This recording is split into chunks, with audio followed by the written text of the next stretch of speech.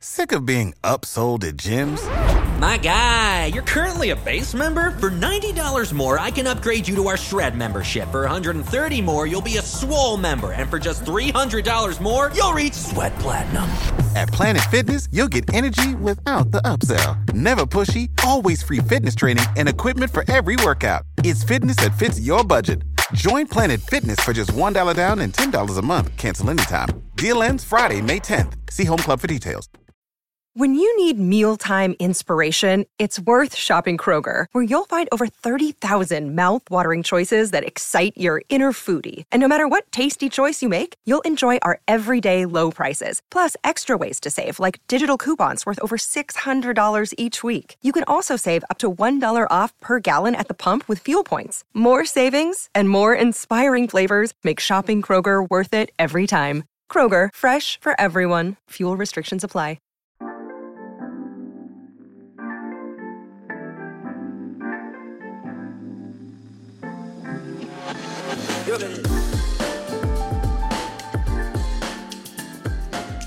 Stephanie Lambring began her songwriting and performing career as a teenager on the Nashville music scene.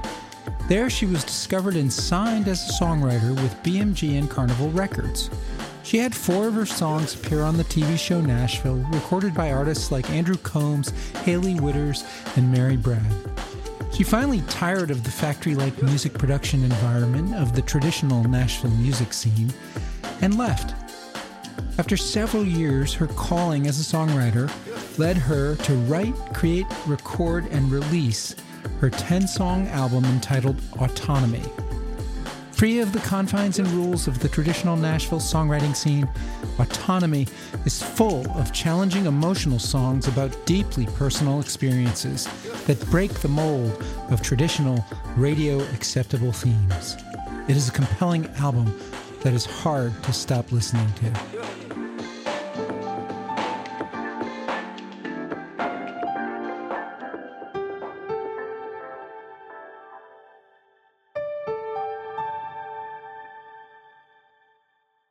Welcome to Backstory Song. I'm your host, Doug Burke, and Backstory's mission is to help songwriters get found, discovered, and heard. We want you to play and share these episodes. And today I have the pleasure of having with me Stephanie Lambring. Welcome, Stephanie. Hello. I'm glad to be here. Stephanie, you have a new album out titled Autonomy. Can you tell me why'd you call it Autonomy? That's not one of the songs on the album, and kind of give me the motivation for that. Well, initially, it wasn't even on my radar at all to call it Autonomy. I had this running list of potential titles that were drawn from lyrics that are actually in the record. But one day it just occurred to me, Autonomy, because I actually wasn't signed to a label. I had a publishing deal. I had publishing deals for 5 years. For me, it kind of had turned into this song machine that really didn't work for me. So Autonomy represented several things for me, but probably first and foremost, it was coming back to myself and writing the kind of songs that I love to write without the expectations of anyone else, without measuring it with the Music Row cutability factor, if that makes sense. It represents spiritual autonomy. That is definitely a theme that's explored in the album. It represents autonomy from societal and familial expectations. So it was just a word and a theme that made sense after I thought about it. And after it came to my mind, I thought, well, this is it. This is what it has to be called. Well, the album is a lot of things for me. I found it to be a beautifully challenging, jarring set of songs that I couldn't stop listening to. Just so gripping, but not conventional, per se, radio stuff, if you will. Let's talk about one of the first songs on the album, Daddy's Disappointment.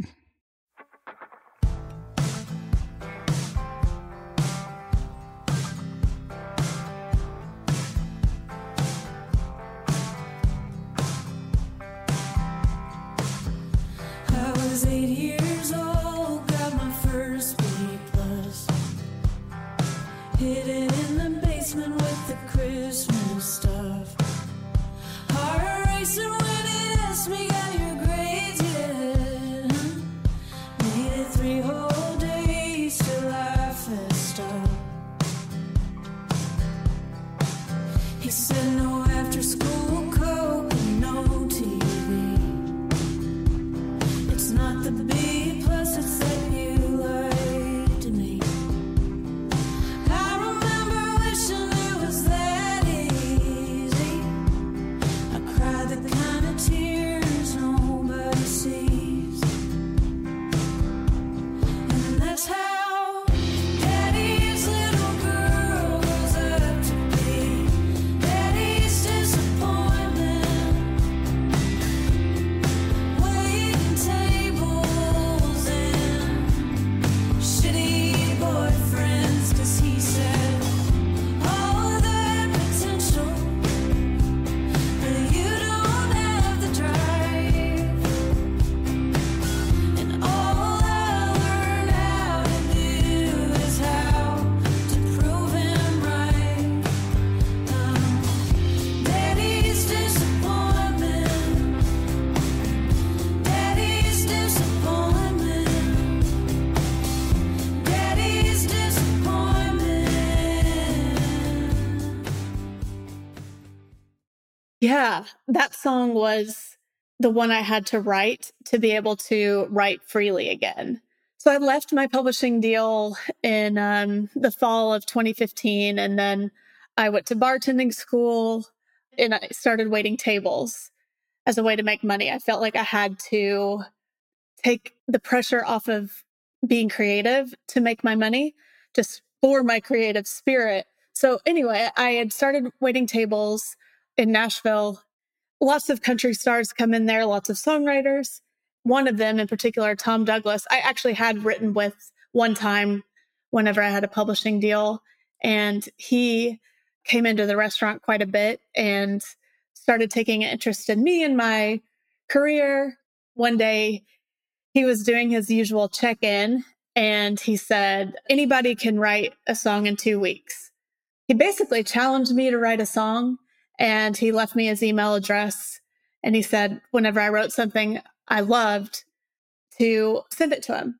So I went home and it was like my soul, my spirit knew what I needed to write. It had to be this song. It was me processing my relationship with my dad and my relationship with music. And the two were kind of one and the same for a while whenever I was growing up. So part of the album feels to me to be very confessional and autobiographical, and it's hard to listen to a song called Daddy's Disappointment. Perhaps there's no song that's a pure autobiographical song. There's always writer's license in what you do, but I imagine this is fairly autobiographical. Yes, you would be correct in that. This song was kind of like a couple therapy sessions, probably, or a whole slew of them. You know, my dad is my number one fan. And whenever I started playing music, he saw the potential. I was 15. And I think he saw that and was like, oh, wow, this is something that she can pursue. Yeah, my parents, they were very, very supportive in me doing music. But then it kind of led to this situation where a lot of creatives, their parents want them to get a real job. Well, my parents were like, you have to do music. So it throws in this interesting dynamic, which is this song was me figuring out, am I doing music for myself or am I doing it for somebody else? Because I naturally had this inclination to sing and to write. But then whenever your parents want you to do something, you kind of don't want to do it. And I think many, many people have that, like, I don't know if you call it rebellion, but just like that rub. And you have to figure out, what am I doing for myself and what am I doing for someone else? My dad was kind of like my stage mom for a while. Yeah, no, it sounds like that in the song. When did you start writing songs and why did you start writing songs? Was it at the age of 15 when you learned your first 3 chords? That part is probably a little bit of a stretch. My dad gave me an electric guitar when I was 13. It was a Fender. He played music in high school. So he was in a rock band called the 16s. and there were 6 of them and they were all 16. He definitely had an interest in music. So it was always around. I learned a couple chords then. And then whenever I was a freshman in high school, whenever I was 15, my class did this segment on folk music. And so I brought in my dad's guitar and I was practicing. That's whenever I really started getting into chords and all of that. And I just started singing. I wasn't really writing then, but that's like whenever I started singing and doing cover songs and playing at fairs and little country music shows around the area. But I started writing whenever I was 19. I've always had a knack for writing, but I started writing songs whenever I was 19. I was in a really bad car wreck the summer after I graduated from high school, and I broke my ankle in 5 places. And I was set to go to Belmont University in the fall, which is known for many things, but among them, it's music and music business programs. We decided to put that off for a semester.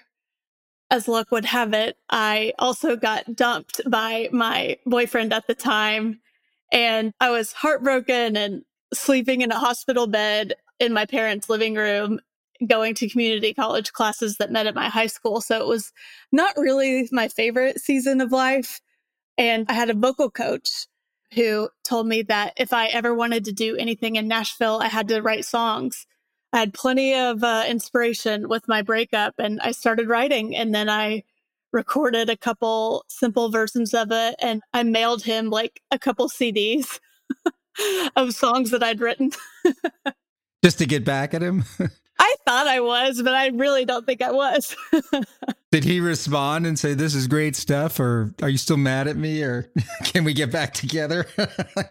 I think in my mind, like it might make him want me more. I think in his mind, he's probably like, who is this stalker girl?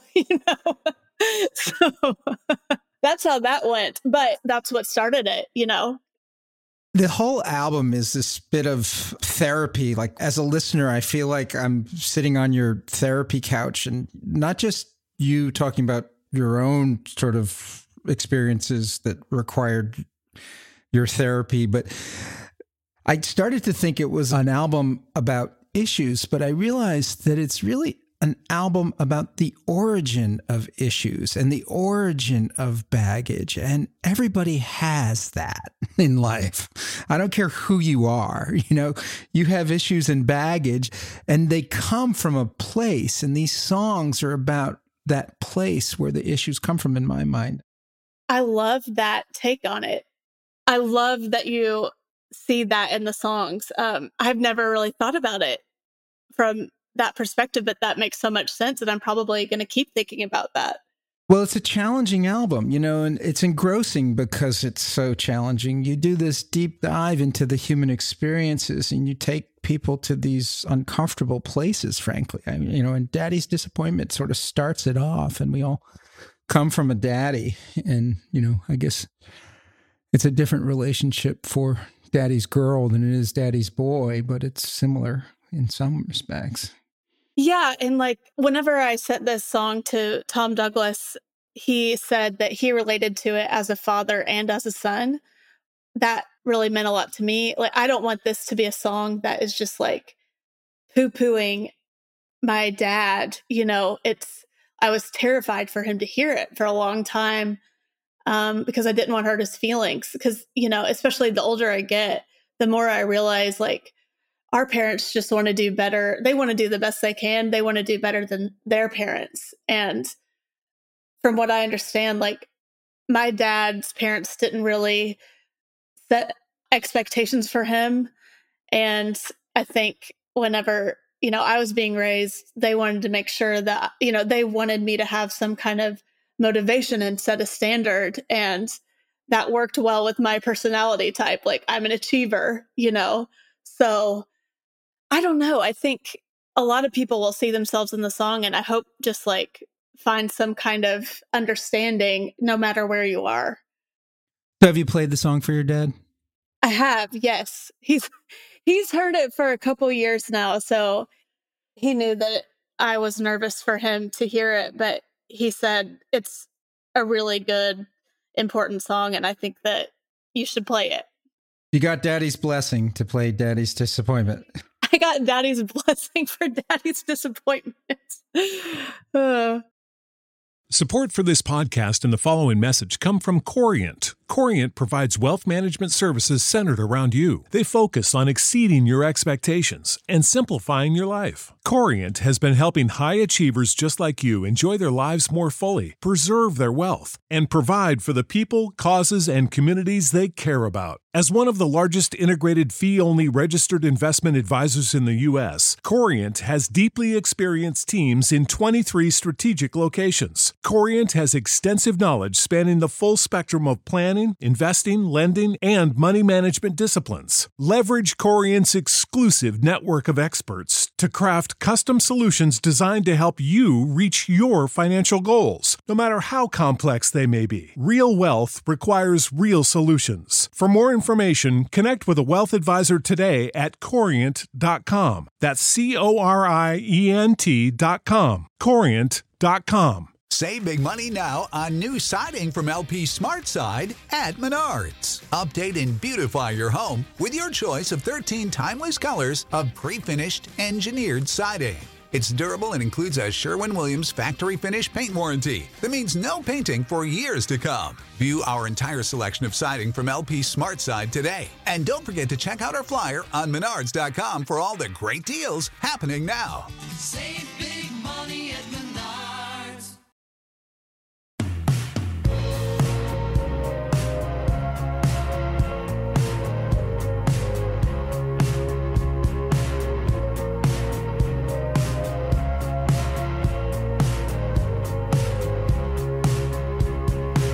So you met Mr. Wonderful. Isn't he wonderful? You thought you had it all till it all had you. He swept you off your feet, opened doors and flowers and chemistry. Up laughing every night till after 3. Did it seem too good to be true? When he bought your favorite wine for your friends all one time, felt like he could read your mind. It was kinda cute, he couldn't spend the night without you. It was nice to feel desire, 'cause he's Mr. Wonderful. He's Mr. Wonderful. Let's talk about another sort of opposite end of the spectrum song on your album, Autonomy, and that is the song Mr. Wonderful, who, as the song progresses, seems to not turn out to be so wonderful. Oh, yes. Most of it is based from my experience in a controlling relationship about 5 years ago, or that ended 5 years ago, rather. I started writing it about 3 years after we broke up. It took that amount of time to process and just put some words to it that ended up giving me more grace for myself. But a lot of those abuser types are sneaky, like they're charming and smart and engaging. They just pull out all the stops. And that relationship was definitely a huge learning experience for me. Yeah, the song Mr. Wonderful starts out sounding like someone who's really, really good, and he ends up by the end being really, really bad. That's how those relationships go. There's this term called love bombing. If you read anything about verbally or physically abusive relationships, where someone just like immediately in love with you and, I mean, telling you all the good things and doing these grand gestures for you. I mean, they're winning you over.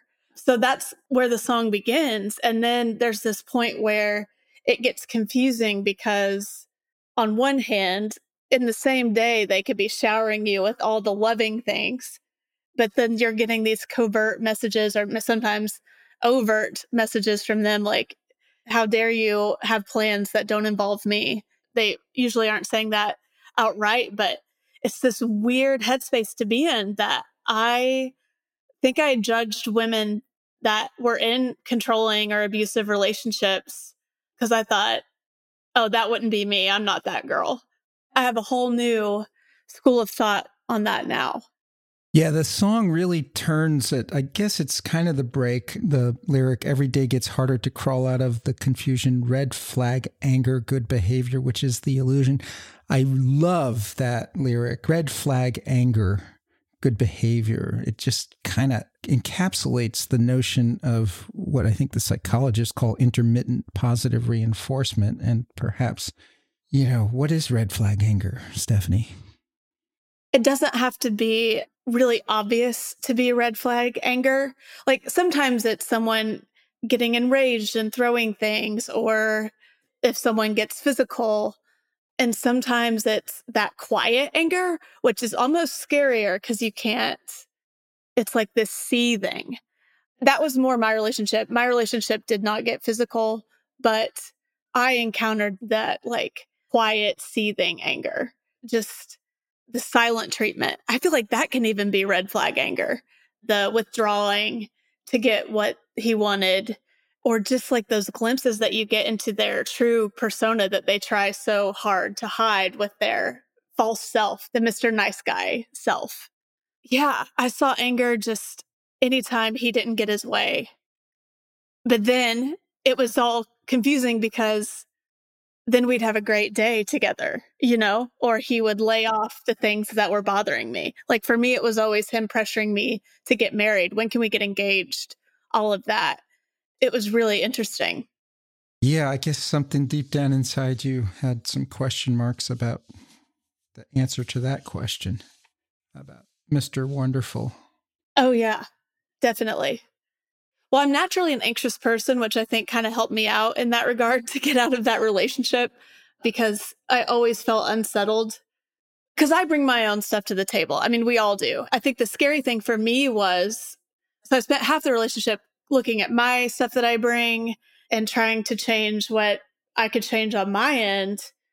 And then I realized that that wasn't going to be enough. But then at the same time, like being more aware of how he was, I got scared whenever I could understand where he was coming from, like some of the crazy things, So that part was really scary for me. It's a big mirror. That relationship was a huge learning experience for me. Let's talk about the music, both in this song and a little bit on the album. And in this song, Mr. Wonderful, you start with an organ and kind of a fuzzy guitar, which kind of is one of your signatures, I feel like, on this album. So creating this album was just an experimental experience. I knew more of what I didn't want than what I did want, if that makes sense. That was kind of what helped us put it together. We did use a lot of like fuzzy guitars. With the way that I write, I didn't want a sleepy singer-songwriter-y record. So we brought out the Mellotron like crazy and a lot of kind of like grungy, I don't think is the word, but yeah, the fuzzy guitars just to add some attitude. That was all my producer, Teddy Morgan. That was all him, the Mellotron and the guitars on this one, and Daddy's Disappointment. Although I did do the acoustic on Daddy's Disappointment. But yeah, he kind of added in that wherever it felt like the songs told us they needed it. I definitely think there's a grungy tone to the theme of autonomy. You're not talking about comfortable subject matter here. It's really uncomfortable songs and being alienated for a wide variety of reasons, similar to what you would find on a Pearl Jam or Joan Osborne or a Nine Inch Nails type of record, by Trent Reznor, where it's like, this darkness of the world. And there's certainly a darkness to Mr. Wonderful.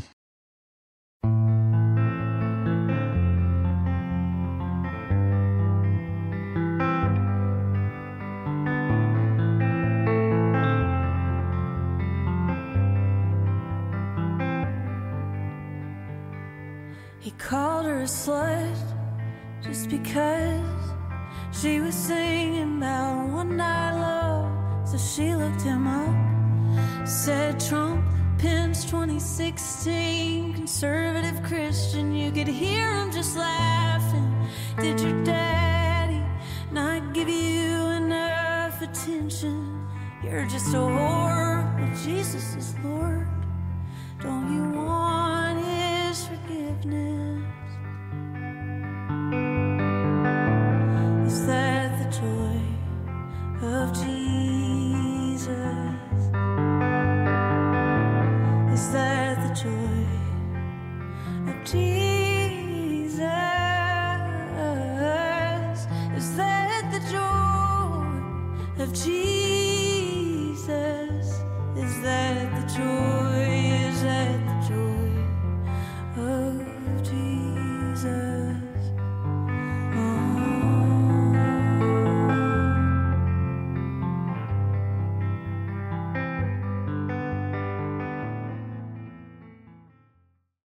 But let's talk about perhaps one of your more controversial songs and videos, frankly, The Joy of Jesus, or just Joy of Jesus. Yeah, that was the song I was most nervous to release, for sure. One reason being that I'm from Southern Indiana, kind of a conservative area. I grew up in the church, and, I feel like, especially since I haven't been releasing music, a lot of people from back home remember me as the really happy, nice, smart girl that played piano at church on Sundays, So I was really nervous about the reception back home. And that was something that factored into it for me. I don't know why that was. Well, I guess I could probably analyze that, but that was like a big hurdle for me. I was afraid of what my parents would face if people heard this song. And then I was also afraid of like people hearing the song and then trying to save me and like having an agenda with me. And then on the other side of things, like I used some strong language in there, and one of them is a slur for a gay man. I was wondering how we would talk about that slur for a gay person in this song. And it, struck me as something controversial. This whole song is controversial. I mean, to talk about the joy of Jesus, and everybody has their own notion of what that means to them. But then to talk about homosexuality in that regard and going down on the quarterback, this is intense stuff, Stephanie. You are not kidding about that. Yeah. That was definitely the title of the song. Some people are going to see that and think, oh, this is going to be great. Like, let's play this for our kids on our drive home, Like, it's definitely not that. But yeah, it definitely delves into some intense subject matter. And I chose to use the slur word.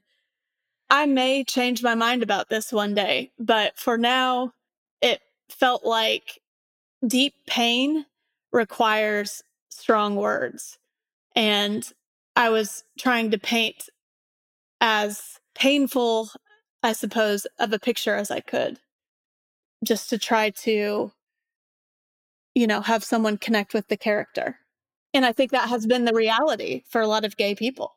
I think I remember being told growing up that you shouldn't talk about religion, politics, or sex, at least at the dinner table or in polite company. And in this song, you touch on all three of those things in a very controversial way, which kind of why I like it, frankly.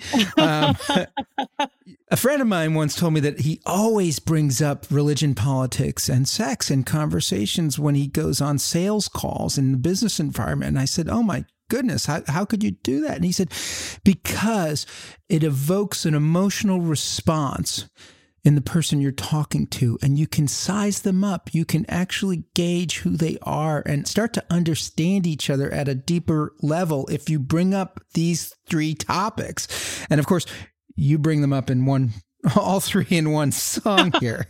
So let's start with politics, if I may. The first verse makes an allusion to Trump-Pence 2016 conservative Christian. You're in Nashville, and perhaps the heart of conservative Christianity in America, or not far from it. And, to actually throw that out there might not make this a radio-friendly song. So. Oh, yeah. It's definitely not a radio-friendly song.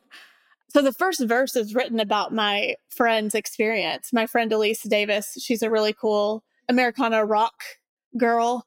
She is so good. But she was trolled on Twitter by this man, and she looked him up, and it said, Trump Pence 2016, conservative Christian, I hate feminists or something like that. Like, so whenever she told me that story, I already had the song concept in my mind. I knew immediately, well, there's my first verse. After finishing the song, I was like, can I put that in there? I mean, not can I already did, but it also goes against like songwriting 101, not to specifically timestamp a song. I talked to a good friend of mine and she said, if you can't think of anything better, don't change it.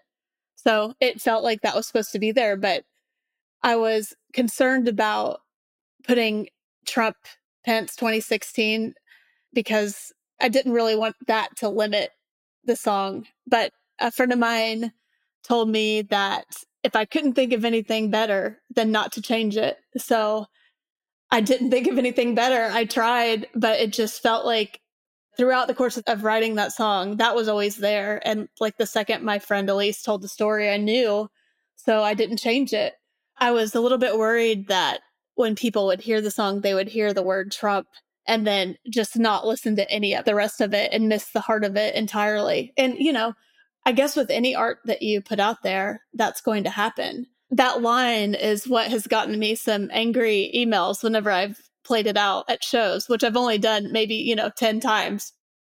Well, it's got everything that people can get angry about, that's for sure, in it. And so I kind of like it for that reason, that, this is what artists are supposed to do, is actually provoke thinking and provoke conversation and provoke that emotional response. And, if you have to be political or if you have to bring up religion or you have to talk about sex, that's kind of the history of music, frankly. I like that you have a very sparse guitar. And is that a cello on the song? It's Mellotron, which is like, we use that thing on so many of the tracks. The Mellotron was our go-to. It sounds like a cello for sure.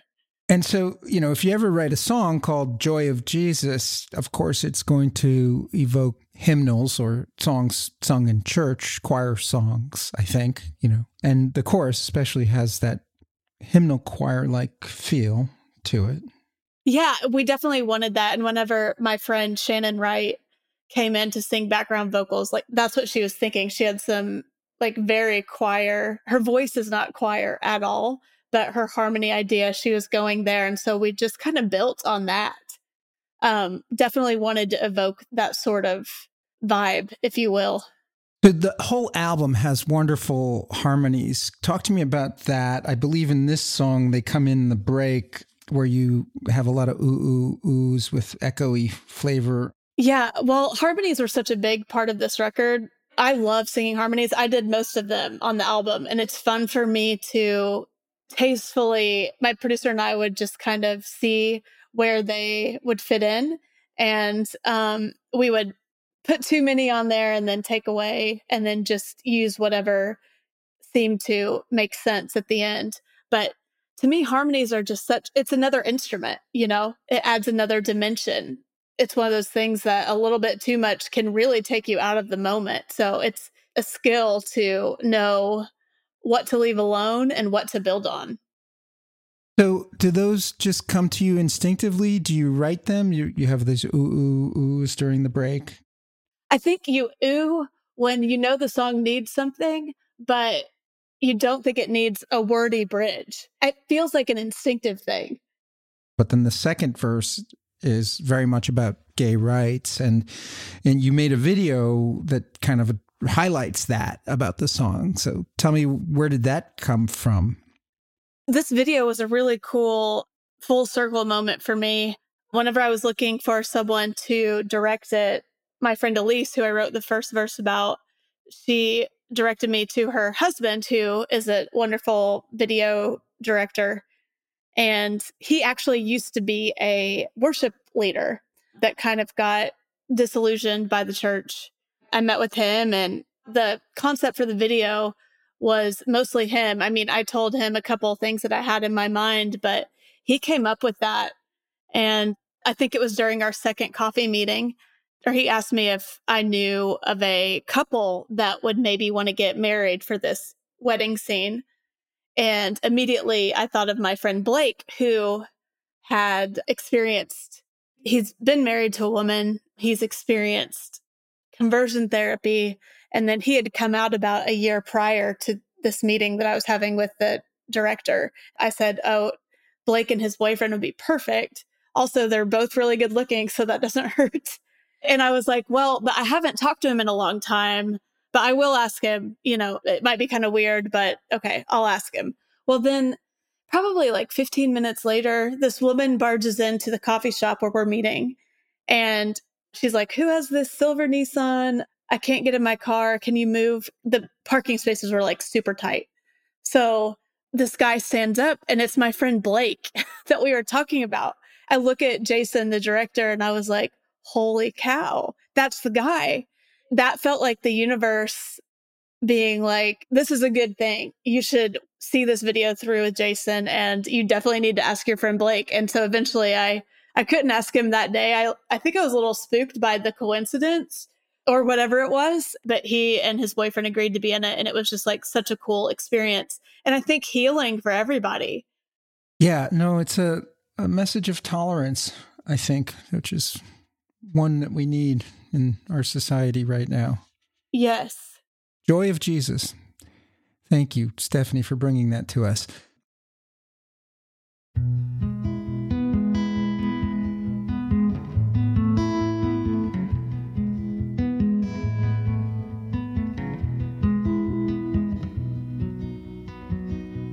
It was my 5th grade Christmas pageant. I went up to read my passage. Got the giggles, the kind that you can't stop. I crept back to my seat, face as red as boys are mean. He said, hey fat girl, you ruined everything. Wipe the tears off my glasses on my velvet Christmas dress, and I wondered if I'd ever be pretty. Watch the mirror ball spin around the middle school gym. Hopes were high, but I was shy, and he was a cool kid. My best friend asked him to ask me to dance. He said I can't, she's too fat. He just laughed.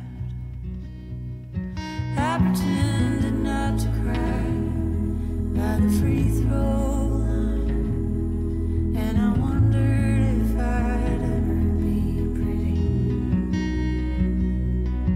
Then when I was 17, some old has-been said to me, honey, you look like $1 million. But if you lost 30 pounds, yeah, just think about it. I bet you'd look like 20 million. So I cut hard and I cut fast, ran round and round the high school track. There wasn't one damn calorie I didn't know. Let's talk about Pretty.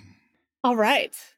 This is kind of a body shaming song. Is that accurate? Yeah. Or body image issues song. Probably the effects of body shaming song. Yeah, this kind of gets to my point. The song is not about issues. It's about the origin of the issues and the origin of the issue of not feeling pretty. I think part of the reason I wrote this song was I think body positivity is great, and people saying you're beautiful how you are. But if I'm being honest, like that doesn't do it for me. To me, it was more healing to go to the root, which I guess touches on, what you've said about the record. To me, I know that I needed to go where it originated as opposed to like something that you can tell yourself. That just seems kind of like a Band-Aid. And I think it can be deeper than a Band-Aid. But for me personally, like going to the source tends to yield more healing. I remember probably 5 years ago, I was reading this old journal that I had from whenever I was 10, 11. And so many of the journal entries, they would end with, will I ever be pretty? And various ways of asking that question. And it was really interesting to me that at that age, that was my focus. And then like kind of how that stayed with me in various ways as I got older. Yeah, it was something that I think was just necessary for me to write for little girl Stephanie, and then ended up being for me now, 34-year-old Stephanie. It's interesting because the first verse is about bullying and being bullied in elementary school. We had Steve Seskin on the show who wrote Don't Bully Me, which Mark Wills recorded and I think was nominated for Song of the year it was released. And that led to Peter Yarrow starting the Operation Respect, and now Steve has played that song in I think over 30,000 elementary schools around the world. And it's led to a whole anti-bullying educational movement. You talk about what it felt like, I guess. Is this an autobiographical song? Yes. Every word is autobiographical, this song. And so you had issues with food. I don't know if it's fair to say you don't really mention the words bulimia or anorexia or anything in there, but you certainly say I stuck fingers down my throat, which is probably not a natural act. No, definitely.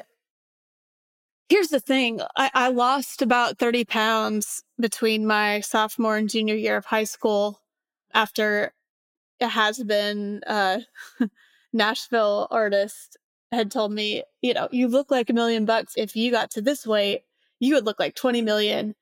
And I was trying to be a country star at the time. So I lost the weight, and it wasn't like I ever limited myself to like 500 calories or something, but I was very strict. I think after I lost the weight, I tried to eat 1,000 calories or less. So, I mean, that is still pretty limiting. And I tried bulimia, but I wasn't very good at that. So I just... Oh, good for us that you weren't good at that. But I did stick fingers down my throat. It just didn't work for me.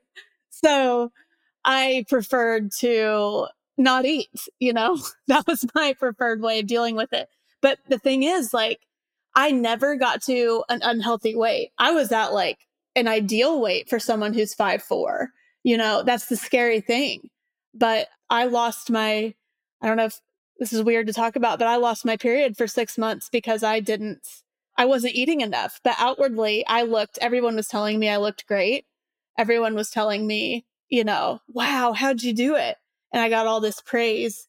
And meanwhile, I'm like hungry and miserable, at the same time, like high off the drug of people telling you how good you look. Wow. Yeah.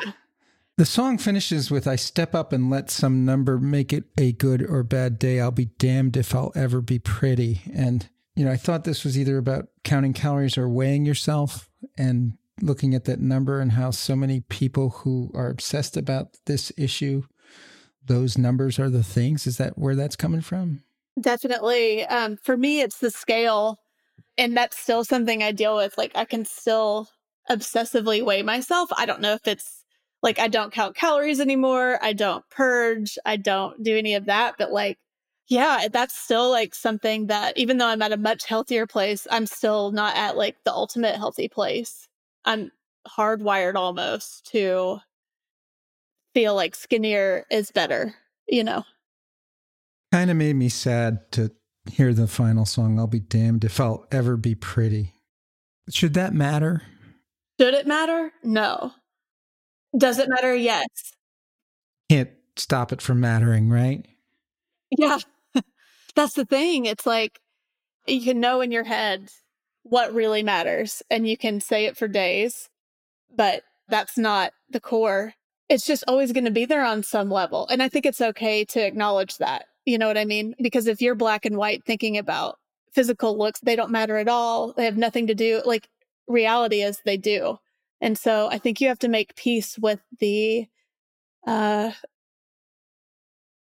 it's not 100% one way or the other, and you have to have grace for yourself for not being 100% this doesn't matter. I just don't think that that's realistic. That's just my opinion, but I don't think that that's realistic. Well, I think even pretty people can do ugly things. Oh my God, yes. That's a totally different, in my mind, like that's a totally different area. Holy cow, yes. Pretty people can sometimes do the worst things because they didn't have to develop a personality to like, I mean, not always, but you know what I'm saying? Like that is not the end all be all. And that's not what I'm trying to say in that last line either. Mm-hmm.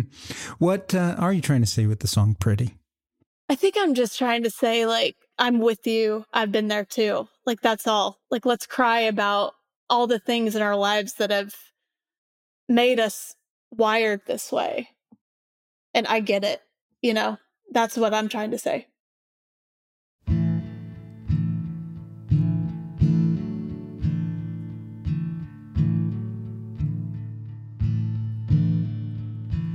He drank his coffee cold, took out the recycling. He didn't leave a note. They'd know where to find him. 'Cause he talked about it before, on and on about bridges. He said, hey Dad, is it a sin? Oh, God ain't too religious. He'd heard people say it's simple, it's a selfish ambition. For somebody is a temple, but for some it's a prison. And all those haunted voices, they got too loud. They drove him to the edge, so he drove him down to Birdsong Hollow. He parked between the lines, slipped the keys in the console. Even read the sign, call anytime, there's still hope. He paced over the valley, and he thought about his mother.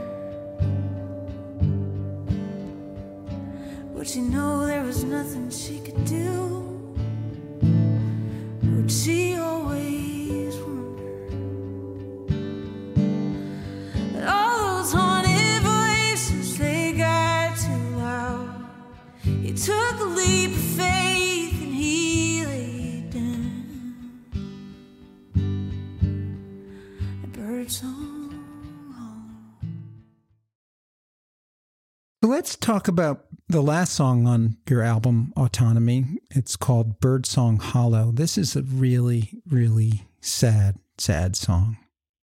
Yeah, this song was so sad, I didn't feel like I could put anything after it on the record. One of my favorite viewpoints in the Nashville area is from the Natchez Trace Bridge. It's about probably 20-25 minutes southwest of Nashville.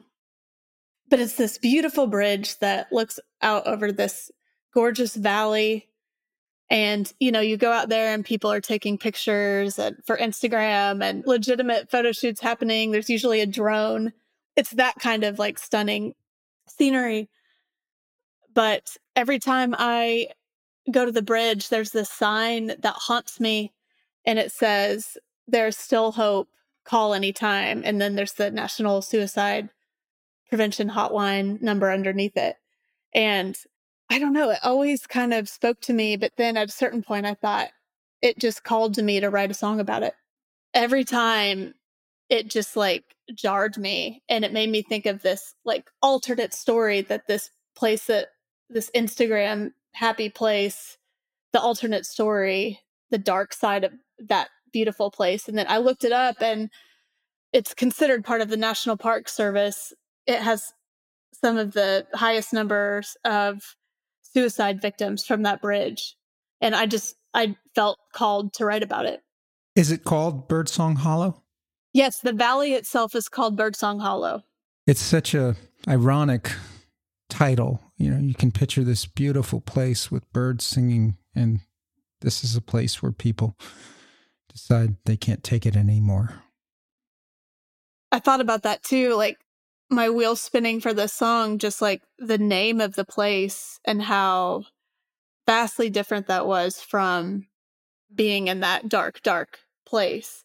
And then it also made me think about like the fallen souls finally singing after they've found some kind of peace. Like it kind of made me think of that. That's probably a dark way to look at it, but that's definitely like one place my mind went. That's kind of in the break. Was that where you brought the mellotron in? There's these twinkling keys or this chorus and this church choir again, which is like transformative in the song because it just takes you to another place musically. That was definitely the idea. The choir voices are the mellotron, and I thought they were perfect for taking it where we wanted it to go. That ethereal, kind of ghostly choir. Yeah, this line just kills me. Sometimes you can hear them sing a chorus of the silent screams. Yeah.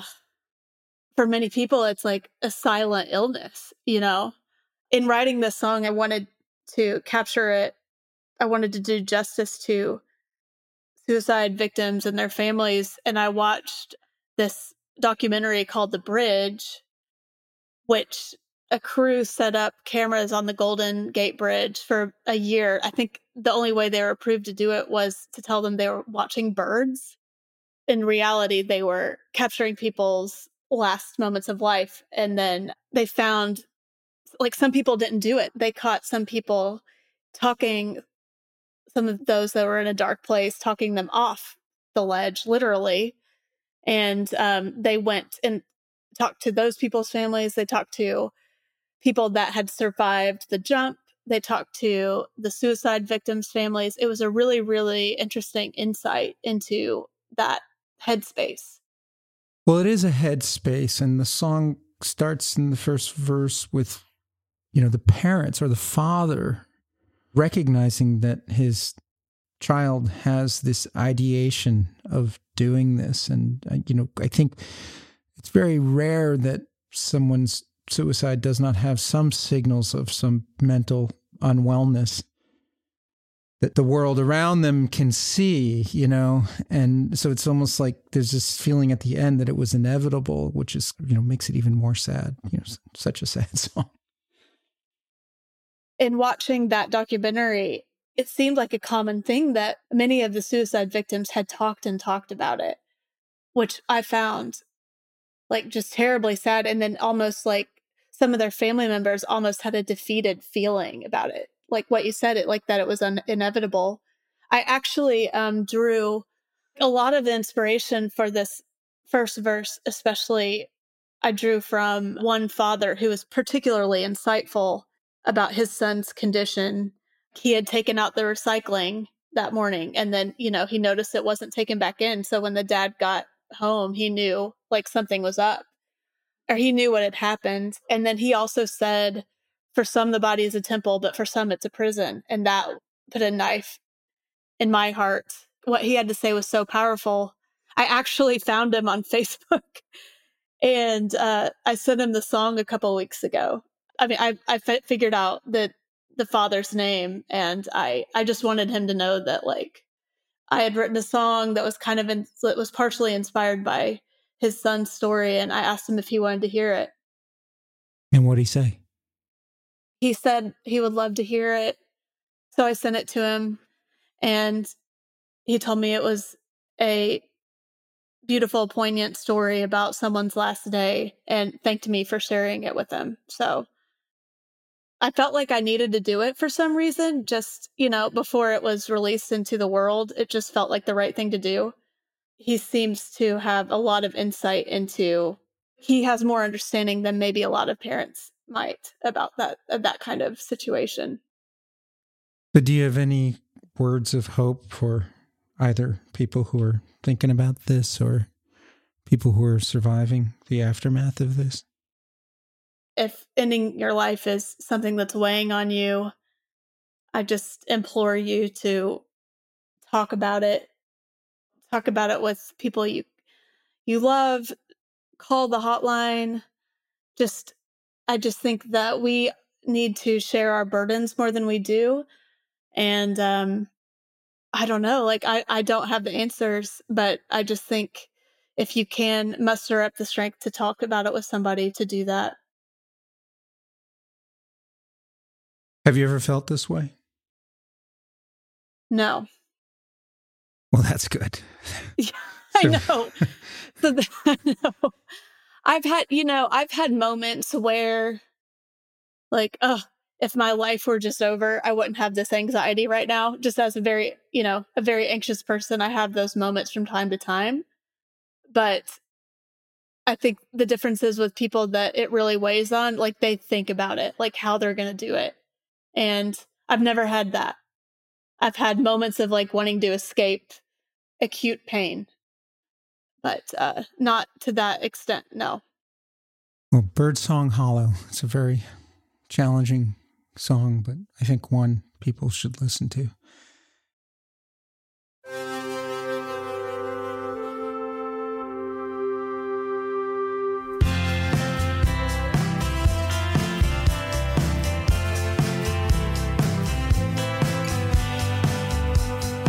If I never get married, is there something wrong with me? I don't dream about the dress someone to get over. I'd rather be free. If I never have children, will I have been all I can be? If all I do is put words on the paper, will I leave a legacy? 'Cause if there ain't no highway, there ain't no wrong. We get all worked up about what everybody wants. There's no such thing as wasted time. So whatever you're doing just fine.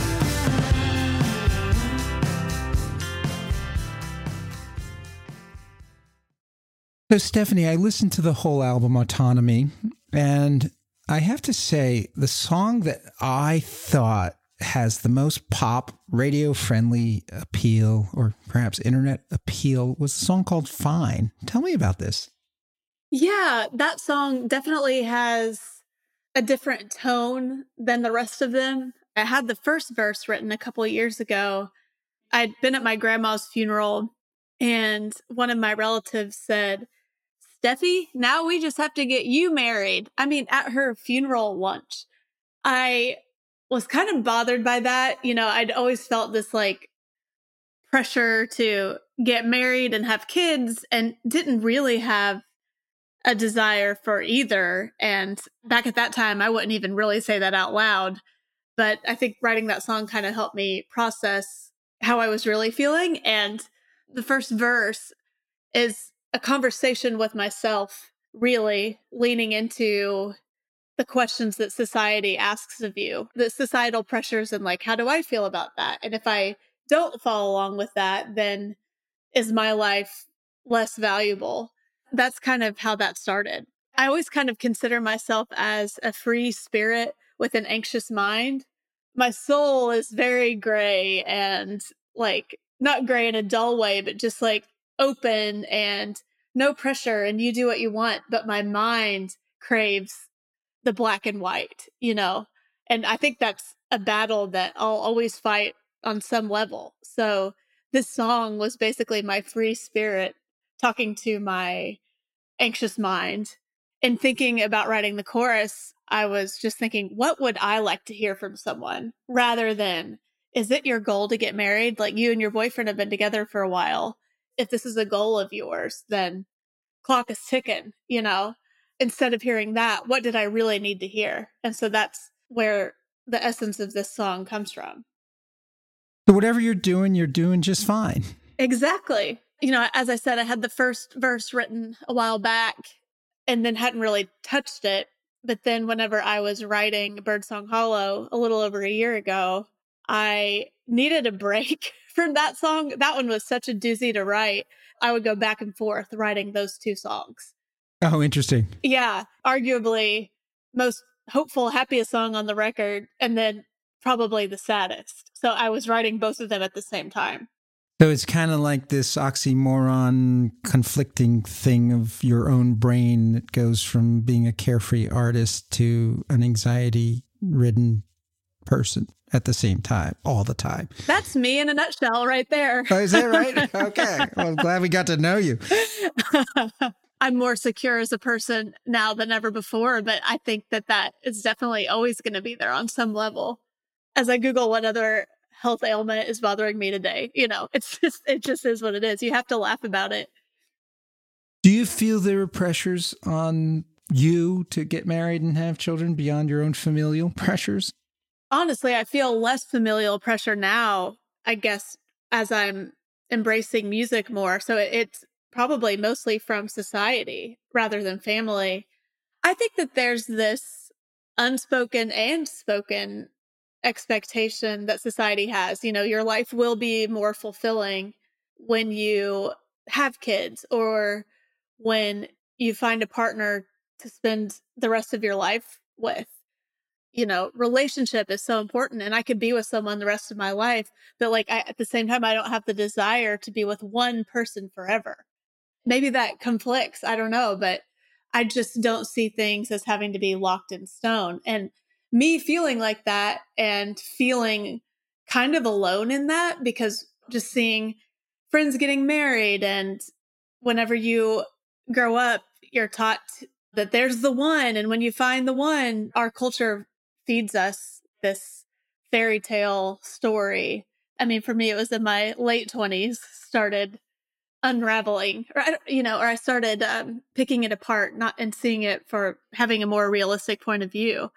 But yeah, I think society puts that pressure on us to live a certain way, and feeling alone in my less conventional desires created a lot of anxiety for me. I want to be different. I like that. I think I'm an Enneagram 4 individualist, but then it's like, oh, if I'm too different, then what's wrong with me? People are going to be asking, what's wrong with me? Is there something wrong with me? It's this interesting dance.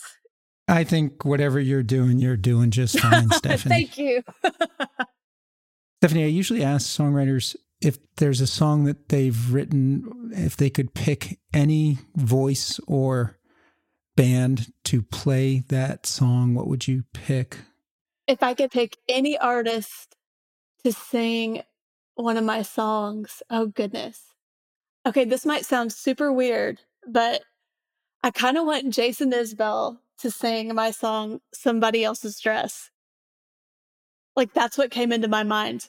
Fantastic. Jason, if you're out there, please record this for us, for all the Backstory Song listeners. And this is a great idea. Well, I have to thank you, Stephanie, for joining us at Backstory Song. And I have to thank DJ Wyatt Schmidt. He's out there, and my social media director, MC Owens. I have to thank some of my listeners, Andrea Vallis, for giving me a like. Appreciate all the help we can get in sharing our music. You can find us on Instagram, Twitter, and Facebook at Backstory Song. Stephanie, is there anything you'd like to wrap us up with? Well, I just want to thank you for having this really thoughtful conversation with me. It's been cool to kind of dive deeper, and you've made me think about some different things about the songs that I wrote, and I think that was a really cool experience for me. So thank you for having me.